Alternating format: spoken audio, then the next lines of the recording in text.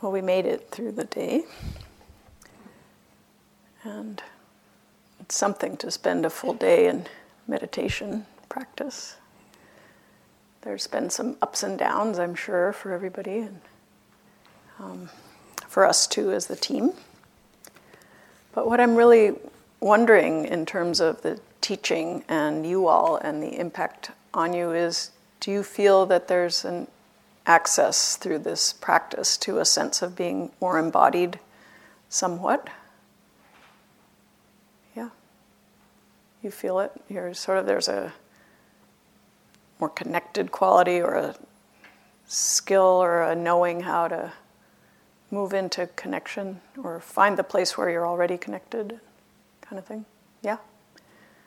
All right. Does that feel like it's a good thing?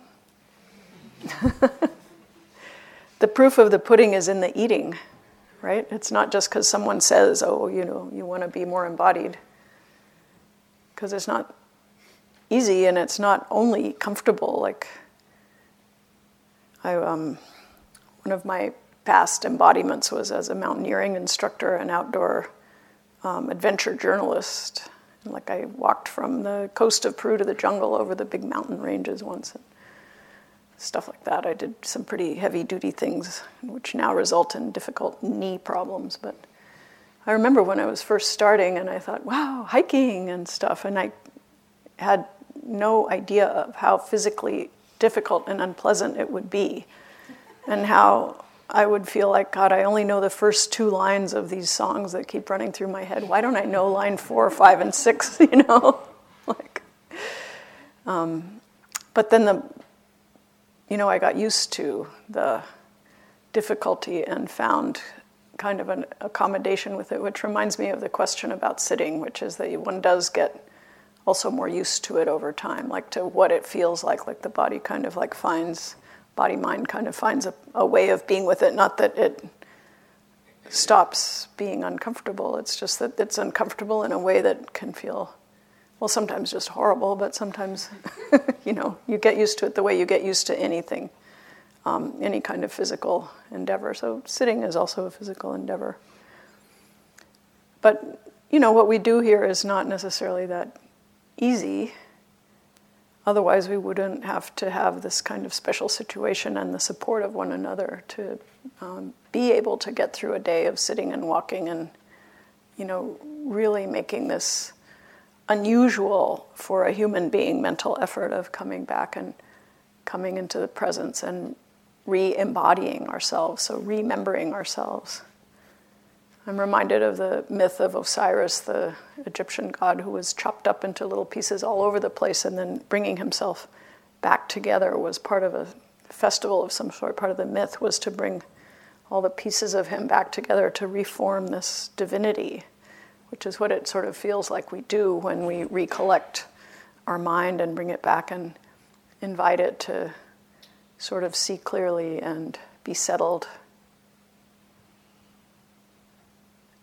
And we've left the instructions really very open in order that your experience, we hoped, would feel genuine and would belong to you, so that it's like to find your own proprioception and your own internal sense at the same sort of where the body and mind connect, which to make it a personal experience for each of us. That's how the journey goes.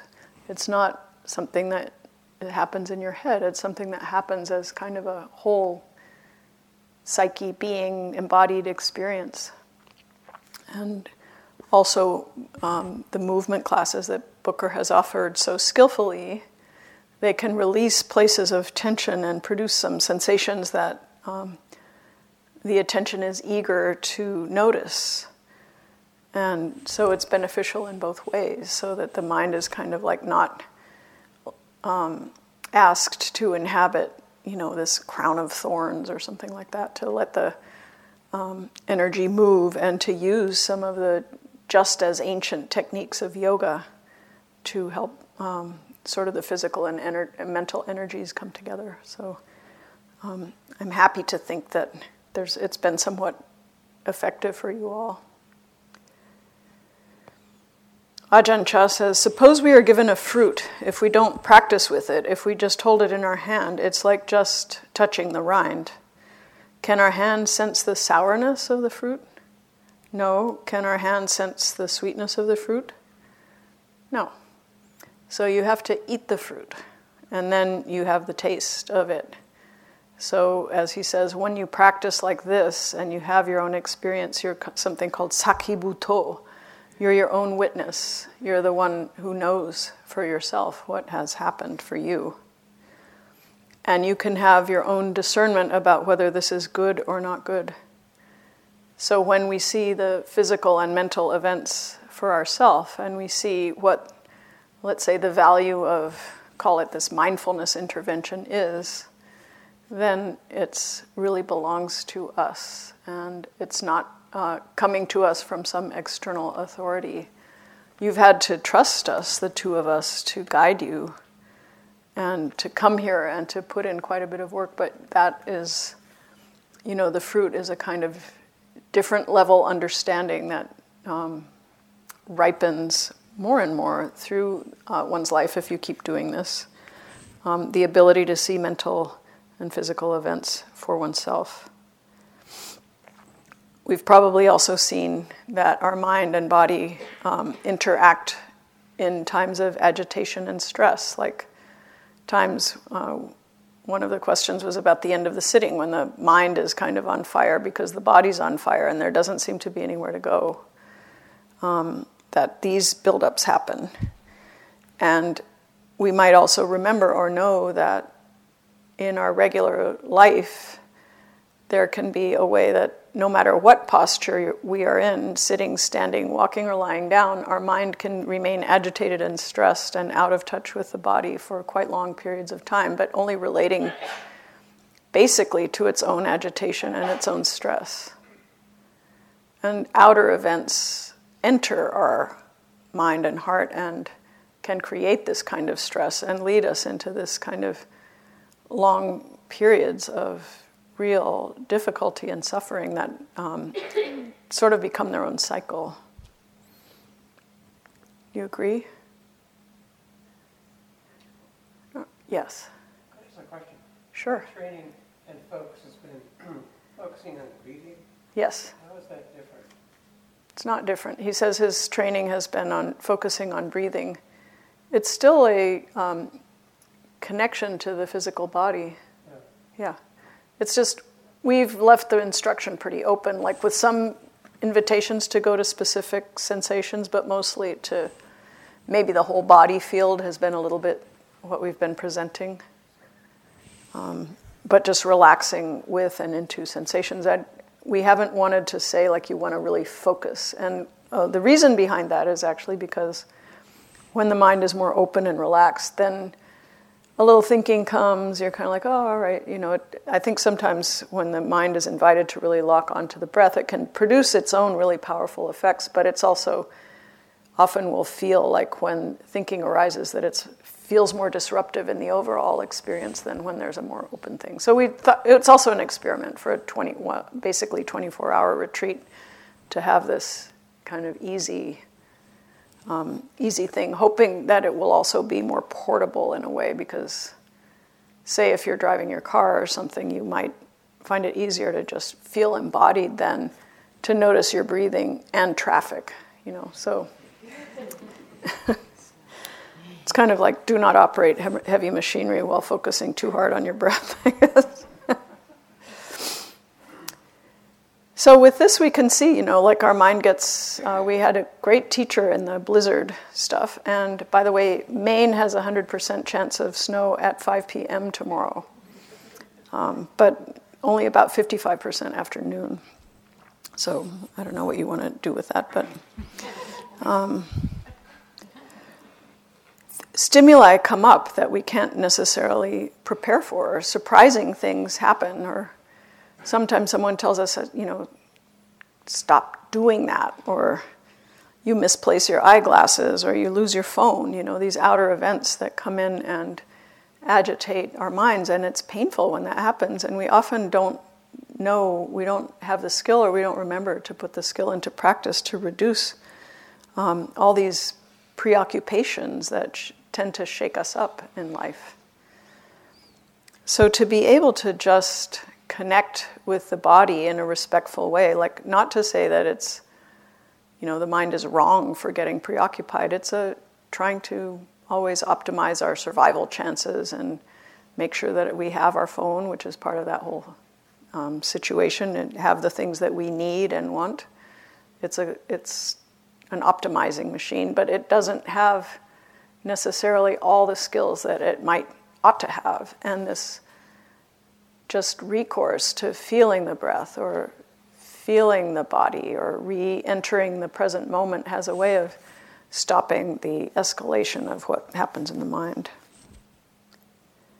The other thing that happens when we pay attention to the body, there's enough discomfort and blockage that we need the skills of opening our awareness and opening our heart to difficulty within our physical experience. So it's not just that you come to the body and suddenly you're in paradise. There's some stuff there that kind of needs our heart skill to approach. So you can go right in and be with something that feels uncomfortable in a kind way. And when the intervention is there with the kindness, then the mind's, rage and pushing away and I'm going to die of this shifts into kind of like it's one of the options for the response. But the other response is to just feel what happens without reactivity. So that also reduces the overall scale of suffering. It may not get rid of the original unpleasant sensation, but sometimes it actually does, I've noticed. That when my attention can go in and get close to something, Booker talked about that you start to feel the play of heat and maybe some movement or some stabbing, and there's a kind of interest in the bare sensations, and then you say, well, this just feels intense, but you might not label it as pain anymore. In fact, you start getting interested in it and the way it changes and the whole way that it's put together. When you get in very close to it, you see it differently without the aversion. So on the plane, when I came over here, I'm going to give an example of how the mind builds up something really intense. Like, I'm sitting next to this other female person who's reading a magazine, and it's getting dark, so I reach up and I turn my light on, and then I turn the other person's light on. And they're reading a magazine, and my eye just glances over there, and it said, Ryan is a visionary with really big plans. And I was like, oh my God, Paul Ryan. She's reading something about Paul Ryan. And then I look at her, and she has a ponytail, and she's very tighty. She's a kind of tight person with her ponytail coming out the back of her hat, kind of thing. And I'm like, that's a member of the enemy political party. I can just see it. Everything about this person is giving off this sign of like they're ready to damage healthcare. And then I look again over there, and I think, but I turned on the light for them, and I want to feel like that we're both human beings, and I want to work with my reactivity and stuff, and I want to feel like I'm sitting next to another human being and sort of respect that we could be different. And then I look over there, and suddenly it's the age of diversity, and I'm like, oh. So it was a completely different Ryan. There was somebody named Tim Ryan, who's the chairman of this $35.9 billion Fortune magazine accounting company, who's getting all the big, huge accounting companies to be more tolerant and diverse in hiring people and really respectful of individual differences, and how people like this are changing the business world and making the whole world more inclusive. And I was like, oh my God, what an idiot I am. But I saw how my mind had built this kind of gigantic court case or something and also the whole way that ponytail, I knew it. It's and we're in a time when it's kind of like this, all the stereotypes are just ready to ignite. And I was really happy that I had sort of the perception was able to go the other way. And now I'm sitting next to a friend, And what I think about too is that there's this physical quality of being very alarmed by what we believe might be harmful. I thought I was actually sitting next to a harmful person, someone who might do harm to someone like me or someone that I care about, or some general value might create physical suffering down, since I'm thinking in terms of healthcare, like so that my sort of body of assumptions was that physical suffering is going to be caused by this person. And then it was like, no, actually they're safe for bodies in terms of like insurance and abstract structures. They're like that. So the construction became, there's safety here, and my whole kind of limbic fight or flight thing went away and relaxed. So I don't want to say that when I said I'm so dumb, it was kind of like, you just see how a partial perception leads one way. It doesn't mean that the whole world is safe. It means that sometimes we get alarmed by things, times when we feel unsafe. There was another time when I should have had more fight or flight, when I was training for a marathon in Miami, and I had to run. I was working at a newspaper, so I had to do like my many hours of running after dark. So I was in my 20s and wearing these little shorts and stuff, and I was going along the sidewalk and on a very large avenue, and this male human being was walking in my direction, and I got this funny feeling like, oh. And I was like, oh, come on, this is a bright lighted avenue, blah, blah. Well, the result, he jumps on me, and I'm like, why didn't I listen to my gut on this? Why did my brain override what I was feeling? And fortunately, really nothing happened. I heard this horrible noise, which turned out to be me screaming, and he said, I'm sorry, I made a mistake.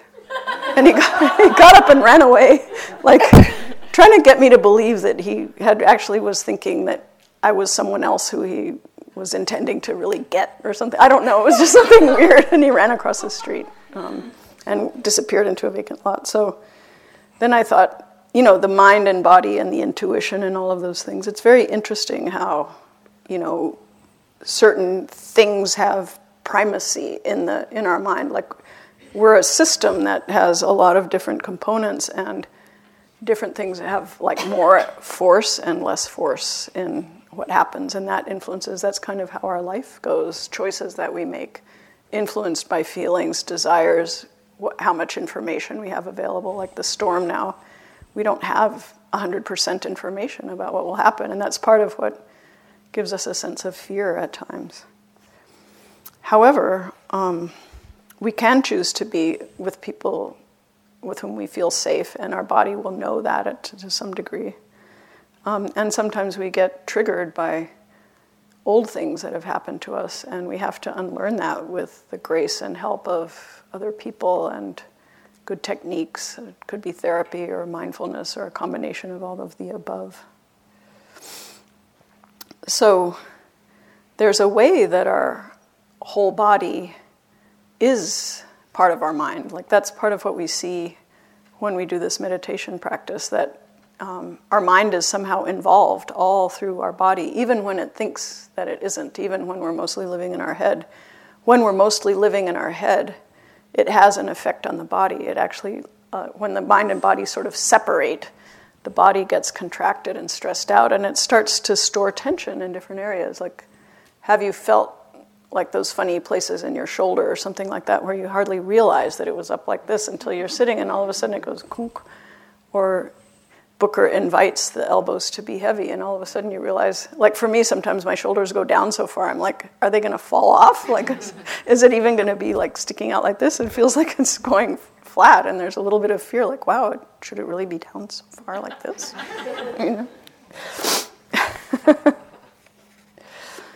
So the practice leads onward to train our heart and mind to see more deeply and more clearly as we train to be present in this way, to be present with this caring and this kind of openness that in a certain way doesn't react or doesn't enter into the cycle of buildup of this, buildup of perceptions, buildup that takes place sort of as a mental construction divorced from present moment reality.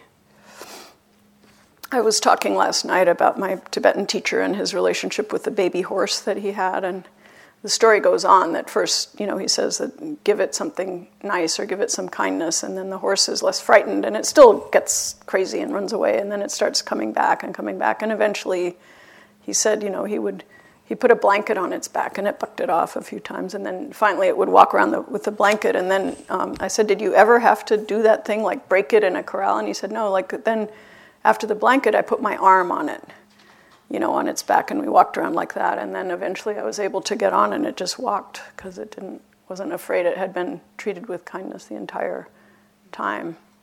And in the end, he didn't have to keep it in a corral or tied up. It would just hang around the house kind of thing,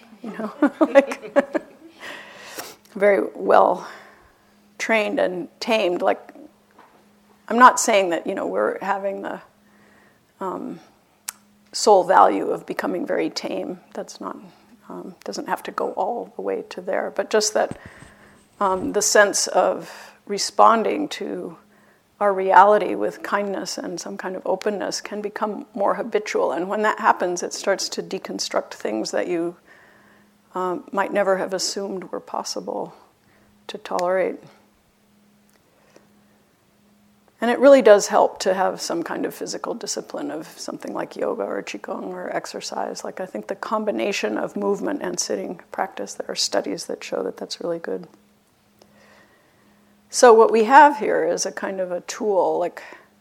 I subscribe to one of those geeky biohacking newsletters where they've persuaded me to put coconut oil in my coffee in the morning because it's good for my brain, but it also tastes really good. And this mindfulness is a little bit like that. It's the coconut oil you can put in your coffee, bringing the mind back to the body and kind of undisassociating the body and the mind. It doesn't mean that you have to sort of nail them together, that they can never ever separate, that you could never go in a fantasy or imagine something or do a creative project that seems to be solely in your mind, but just to remember that coming back is good. Rediscovering the unity that's always here, that's part of our makeup and build-up, and for some reason it's good to come and inhabit the unity, the inseparability. There's one thing, friends, that when cultivated, this is the Buddha, when cultivated and regularly practiced, leads to a deep sense of urgency, to supreme peace, to awareness and clear comprehension, to right vision and knowledge, to happiness here and now, to realizing deliverance by wisdom and the fruition of holiness. And that is mindfulness of the body. So he's using very grand language as a sales pitch to people that saying this is what can happen.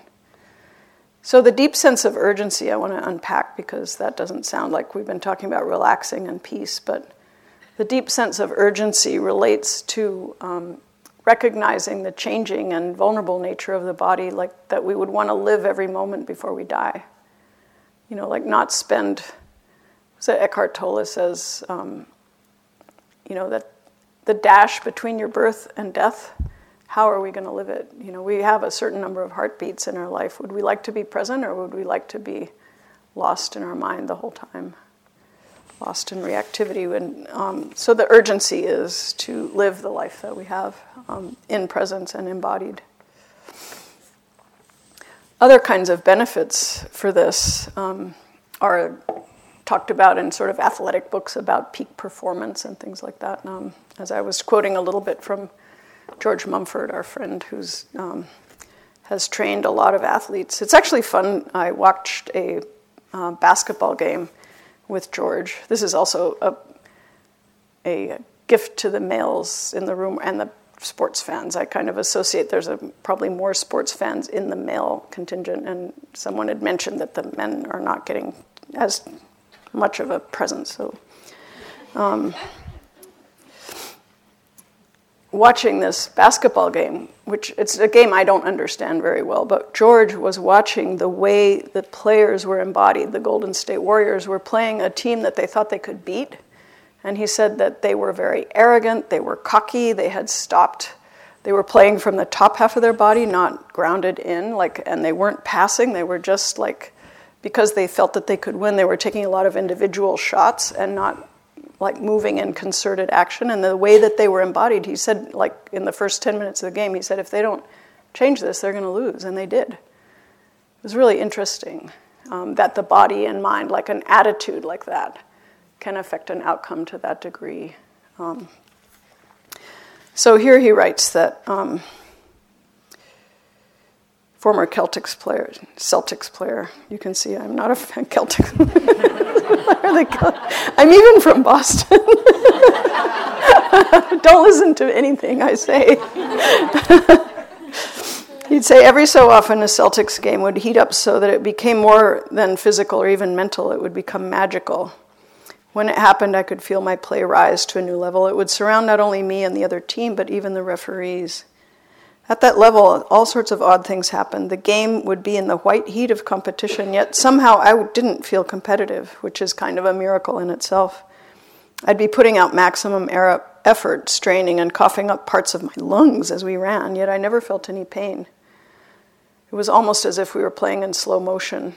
I could sense almost how the next play would develop and where the next shot would be taken. Even before the other team brought the ball inbounds, I could feel it so keenly that I'd want to shout to my teammates, "It's coming over there," except I knew that everything would change if I said something. So that's a highly trained physical, mental presence with intuition. And the piece that I thought was really interesting is that the game could be very competitive and that he's not feeling competitive, he's just playing the game. So that external sort of secondary mind piece isn't interfering with the holistic thing, the holistic presence and the holistic performance. So he's very focused in the moment. As George breaks it down, time slows down a little bit. Winning was not in the mind, the focus was the journey. So it sort of transcended the boundary between the physical and the mental, that the mind and body were synchronized, which is a little bit what we're offering in terms of this practice. And it may be that at some time today you kind of might have felt that sometimes the mind and body seem to sort of merge, and there's a quality of a opening that happens. And if you don't know what that means, it may be that you experienced it and didn't notice it, or you might like to invite, what happens if my awareness and the experience kind of merge? What happens if I merge into the experience with awareness? See what that invitation might do. So the other thing that comes through this basketball story is that there can be kind of like a lot of intensity in the mind, like maybe what we were feeling about the blizzard, and we can be very aware, and it's almost as if the storminess accentuates the sense of peace at the center of it. Like sometimes when some structure that we thought was necessary dissolves, there's an opportunity for an incredibly radical openness to something new or something that needs to happen. Because we do get attached to what we forecast as being the way that things are going to go. You know, like part of what gets upsetting about, well, was the retreat going to end early? You know, like it's not what we thought. What will we do? You know, we expected it to be one way. Suddenly it's another way. And if we sit with that, sometimes this ability to just be completely open, the openness is so beautiful when something changes like this. It's great. Not to say that things like grief and loss and pain are things that create sort of like opportunities for bliss or something like that, but there's some times when we can really be open to something that's happening, even if it's really painful, that is where the healing has to come. I had meant to bring a quote from the staff dining room from Dietrich Bonhoeffer, who's I think he's a Catholic priest, I'm not sure, I would have looked it up if we hadn't had the whole lizard thing. But there's a table in the staff dining room with the photographs of dear people from this community who have died and or who are very ill. And Bonhoeffer says, you know, the loss and the grief and the sense of emptiness never heals. But if you accept that sense of the pain that happens when you lose someone, that's actually the bond of love that remains in your life of that person.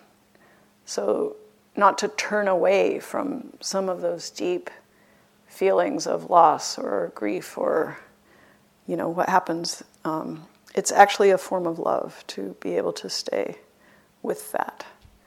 And I know from having my father died a couple of years ago, and we had a tremendously tumultuous, difficult relationship, but toward the ends of his life we had some healing that went on, and having to be and go through all the grief stages, it really required it was very demanding in a certain way. It was sort of, a type of altered state.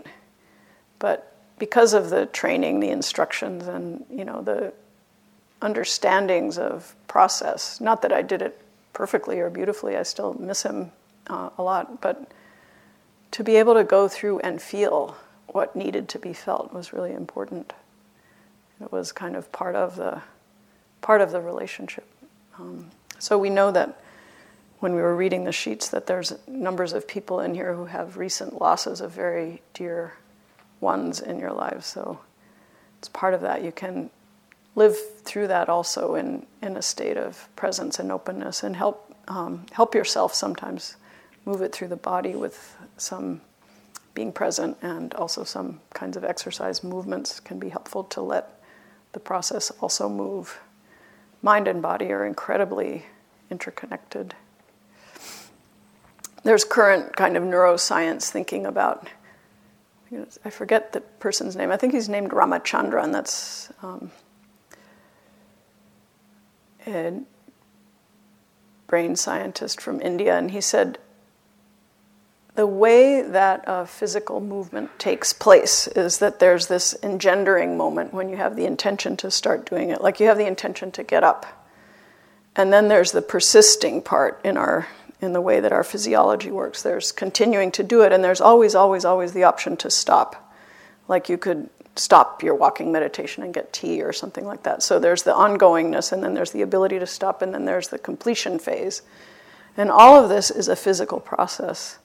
And there's the same thing with our thoughts. It's actually the same kind of physiology with a thought-based project. It's like not a separate kind of event for us in body and mind. So to understand this engendering and beginning something like a project and then persisting with it and then letting it go, it's really like a physical brain event that's similar to the way that we move. It's really fascinating when you think about how much the way that we think about things depends on the kind of body that we have. Like when you say something like, inflation reached a peak and then Germany strangled France or something like that. It's all very based on the way that we understand our bodies. Like we understand the world through the way our body lives. But now I'm going off into a little bit of theoreticalness.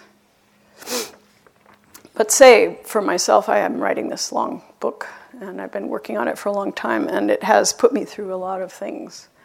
And sometimes when I don't know what's coming next in the way that the book should be, I feel a lot of resistance and fear to doing the work of it, because I'm just facing this giant unknown, and I feel like I might be eaten by something, or I'll be crushed by the reviewers, I'll be killed. There's a lot of primordial, I put all my heart into this, but I don't know where it's going and things like that. And if I can feel and open to the resistance, find how it is in my body as a physical state, and open up and acknowledge it. It's taken me, a decade to learn how to do this. That if I feel it and breathe with it, and I don't have this secondary agenda that I'm doing it because I want to resolve it and get through it, that I really say, I'm going to be with this. When I first used to hear these kinds of instructions, it sounded like some kind of incredibly bizarre moralistic thing. Like, why wouldn't you want to be with it in order to bring it to an end? That's why you should try to be with something that feels horrible. Well, the fact is that the reason why you be with something just being with it and try to, leave aside the I'm doing it in order to is because the in order to somehow renders it less effective. Not because you should have this agenda of great purity that you're just going to be with it, It's more like it allows a different kind of process to take place if we can feel what we feel without the condition that we're trying to make it go away or that we're trying to keep it around. but to still be respectful of the way our mind works, which is that our mind wants to hold on to what's good and be with things that are safe and life-enhancing and get rid of stuff that feels bad. That's bacteria started off doing that, and we do it too. We like sweet things. Maybe we don't have a sweet tooth, but we like things that feel sweet. And we cringe away from things that feel bitter or sour or dangerous. But that's ultimately not a 100% successful strategy. So we try to use mindfulness also to keep opening to things and live a better life ultimately. So this kind of overbrain, the ego brain that is in charge of a lot of our operations, doesn't necessarily function perfectly. We need to have one. We need to be able to represent ourselves to ourselves. And it's also some kind of emotional thing that has coagulated around the structure in our brain that helps us move our arms and legs. Like the thing, how we feel like we're a person. Am I making any sense? Yeah. The way that we feel like we are a unified person begins with the need to be able to move your arms and legs in coordination with each other. It's a coordinated structure. So that's actually also a very embodied structure. And they now believe that insects have a rudimentary sense of self because they have the same structure in their brain that coordinates their arms and legs. They're able to plan, but they're not able to imagine, I just read. But they also may have some sense of self in their brain. So next time you talk to a fly, that maybe it even has a little name for itself, who knows? It's funny. But the suffering that this ego brain gets into when it starts, has self-preservation and social regard, like social success, which is also a little bit of a survival thing, like love me and don't throw me out onto the ice kind of thing. But then it can go into incredibly distorted things. Like I was looking at a certain tweet account, at the real Donald Trump account, and there's one of those little GIFs. I hope that there isn't that I'm not offending someone deeply in here. Am I? Is there a person who's on the political right who voted for the current president? Really, I drove someone away from the IMS one time by making this kind of remark. I would like to take the name off of it and say that this particular little animated, very short picture. Oh my God, this is going out on the internet. This talk. I'll have to just put it for retreaters, I guess. So it said, "We won, you lost." And in the foreground of the image, there's a woman crying, and in the background there's somebody dancing, going, "Yeah, yeah, isn't it great how sad you feel, And I thought, that's mean. That's just really mean, that triumphalism of I feel good because you feel bad. That's the kind of place where this ego mind that's trying to maximize its success kind of goes over the edge into something that feels not right in the heart, to mock and make fun of the vulnerability of someone who's crying. Maybe because I grew up, sometimes my dad was mean, and the minute I started crying, it would be ha, who can argue, who could want to talk to you? You're crying, kind of thing. But I feel particularly susceptible to that kind of ridicule. But it's not nice, guys. It's not kind. This ability to be vulnerable actually takes a lot of courage. So here's a poem by a woman named Anne Boyer. It's not a poem. It's actually a little piece essay. It's called, I think it's from an essay called "Who Made the Lamb?" She's a poet that I just learned about yesterday from Marlon, who made lunch and was wearing the kilt. She's talking about how sick she was, and so many people sent me things, books and music, care products, emails, a special necklace to wear to treatments, cannabis, popcorn, and a pair of Diane DePrima's yoga pants. Bante Kapil sent me unicorn socks. Ryan X sent a piece of paper with my name on it. Someone else sent me money for my first wig. I didn't know before how gratitude was a sensation, how it overloads your nervous system, makes you feel nothing but it, how it can rearrange your perceptions and all else too, registering all of what is, and especially yourself, as what someone else has made and sustained. So she gets a little complicated at the end. So registering that all of what is, and especially yourself, is what someone else has made and sustained.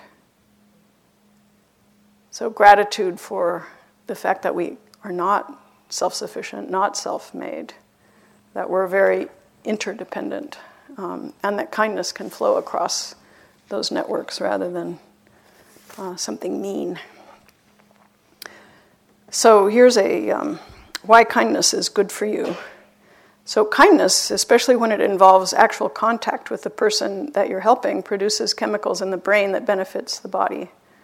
One of them is the hormone known as oxytocin, which sticks to little binding sites on the cells that line the arteries and veins, stimulating the release of nitric oxide, which then dilates our arteries. The result is that blood flows more easily and blood pressure drops, blah, blah. It's good for you to be kind. And so what we're learning or doing or gaining an ability is a kind of mind over matter thing.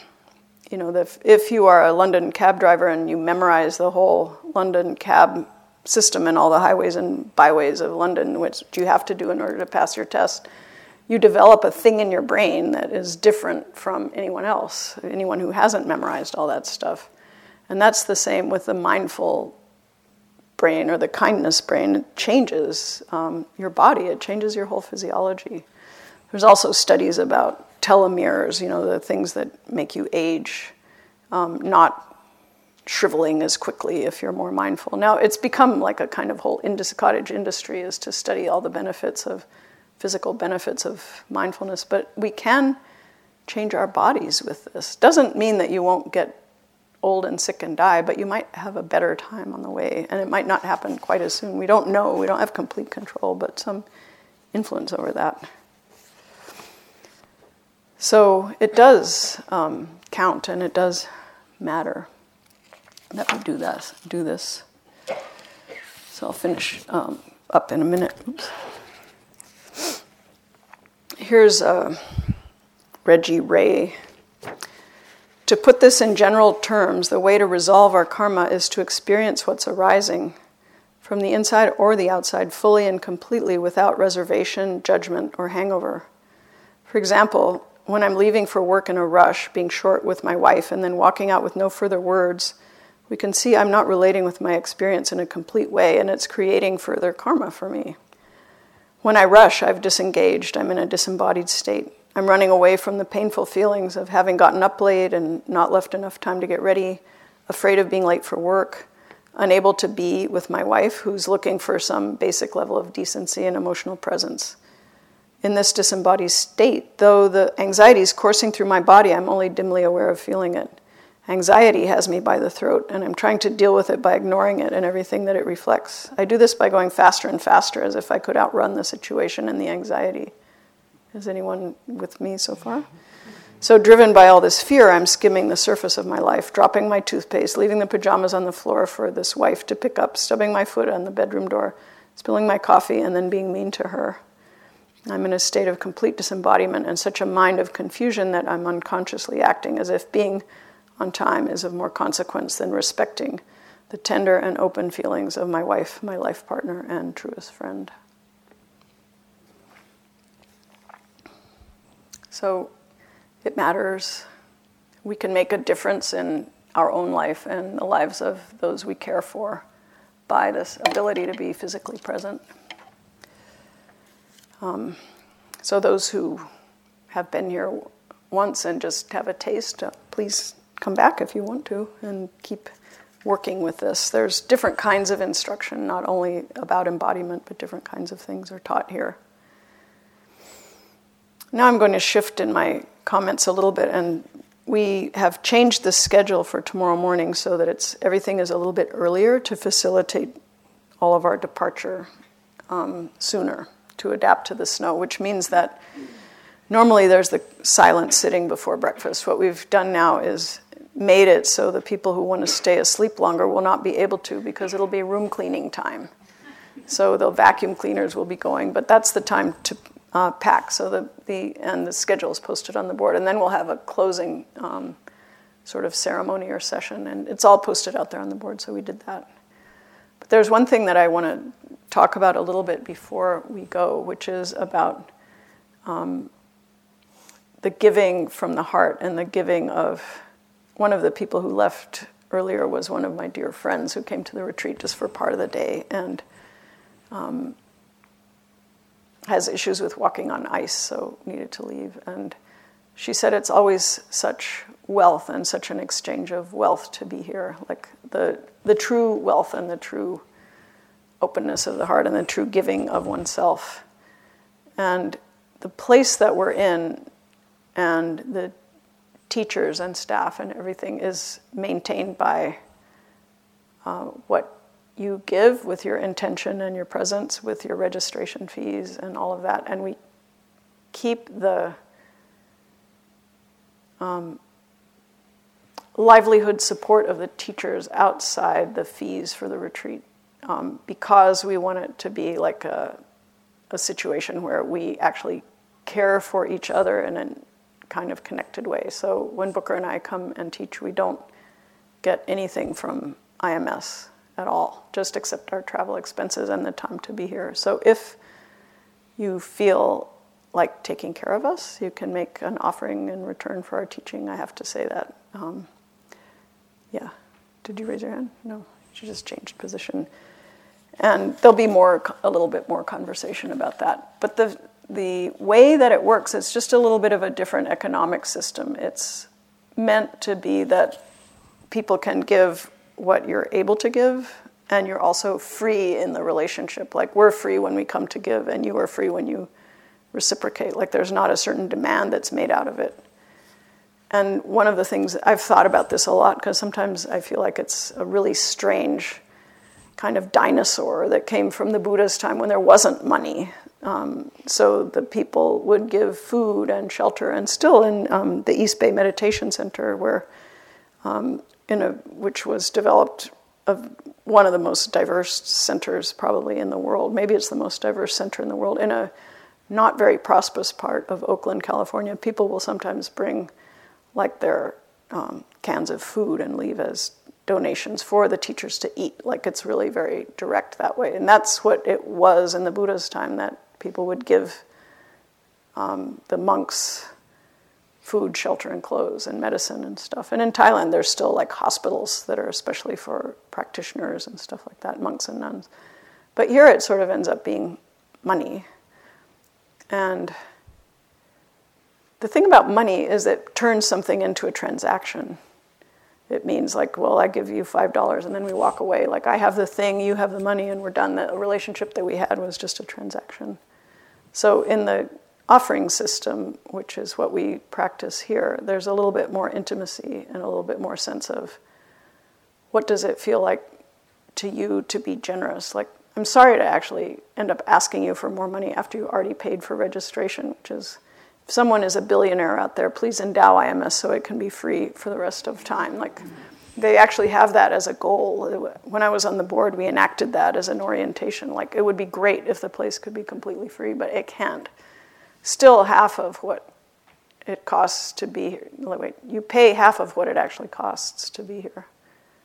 And it's even better at the Forest Refuge. The ratio of what you pay to the quality of accommodation is lower, right? So you pay less for something even more cushy. So if you become a experienced practitioner, try out the Forest Refuge.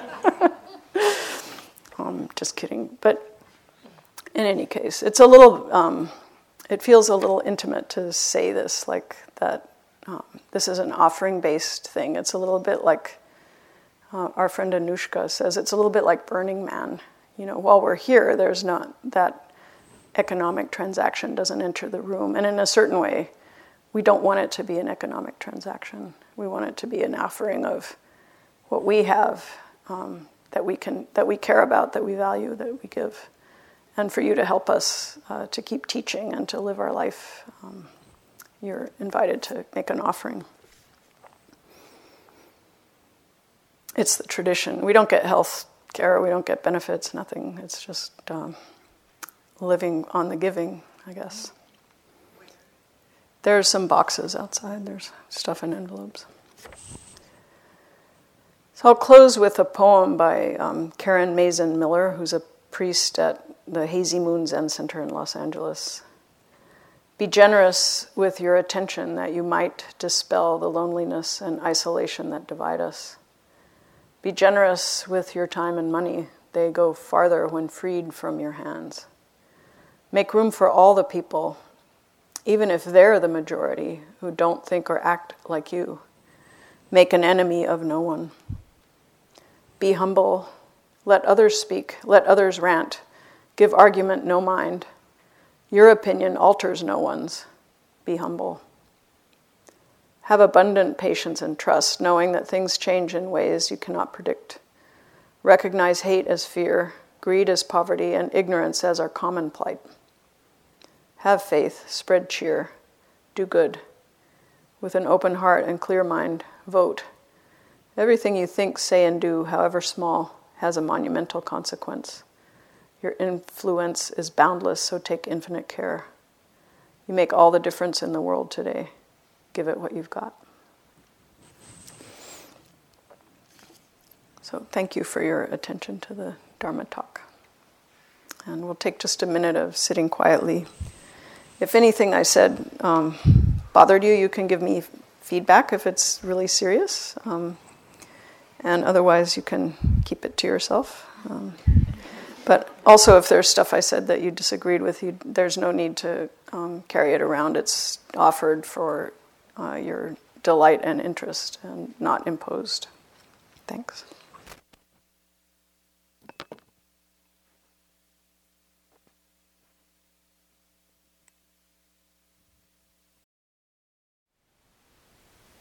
Thank you for listening. To learn how you can support the teachers and Dharma Seed, please visit dharmaseed.org/donate.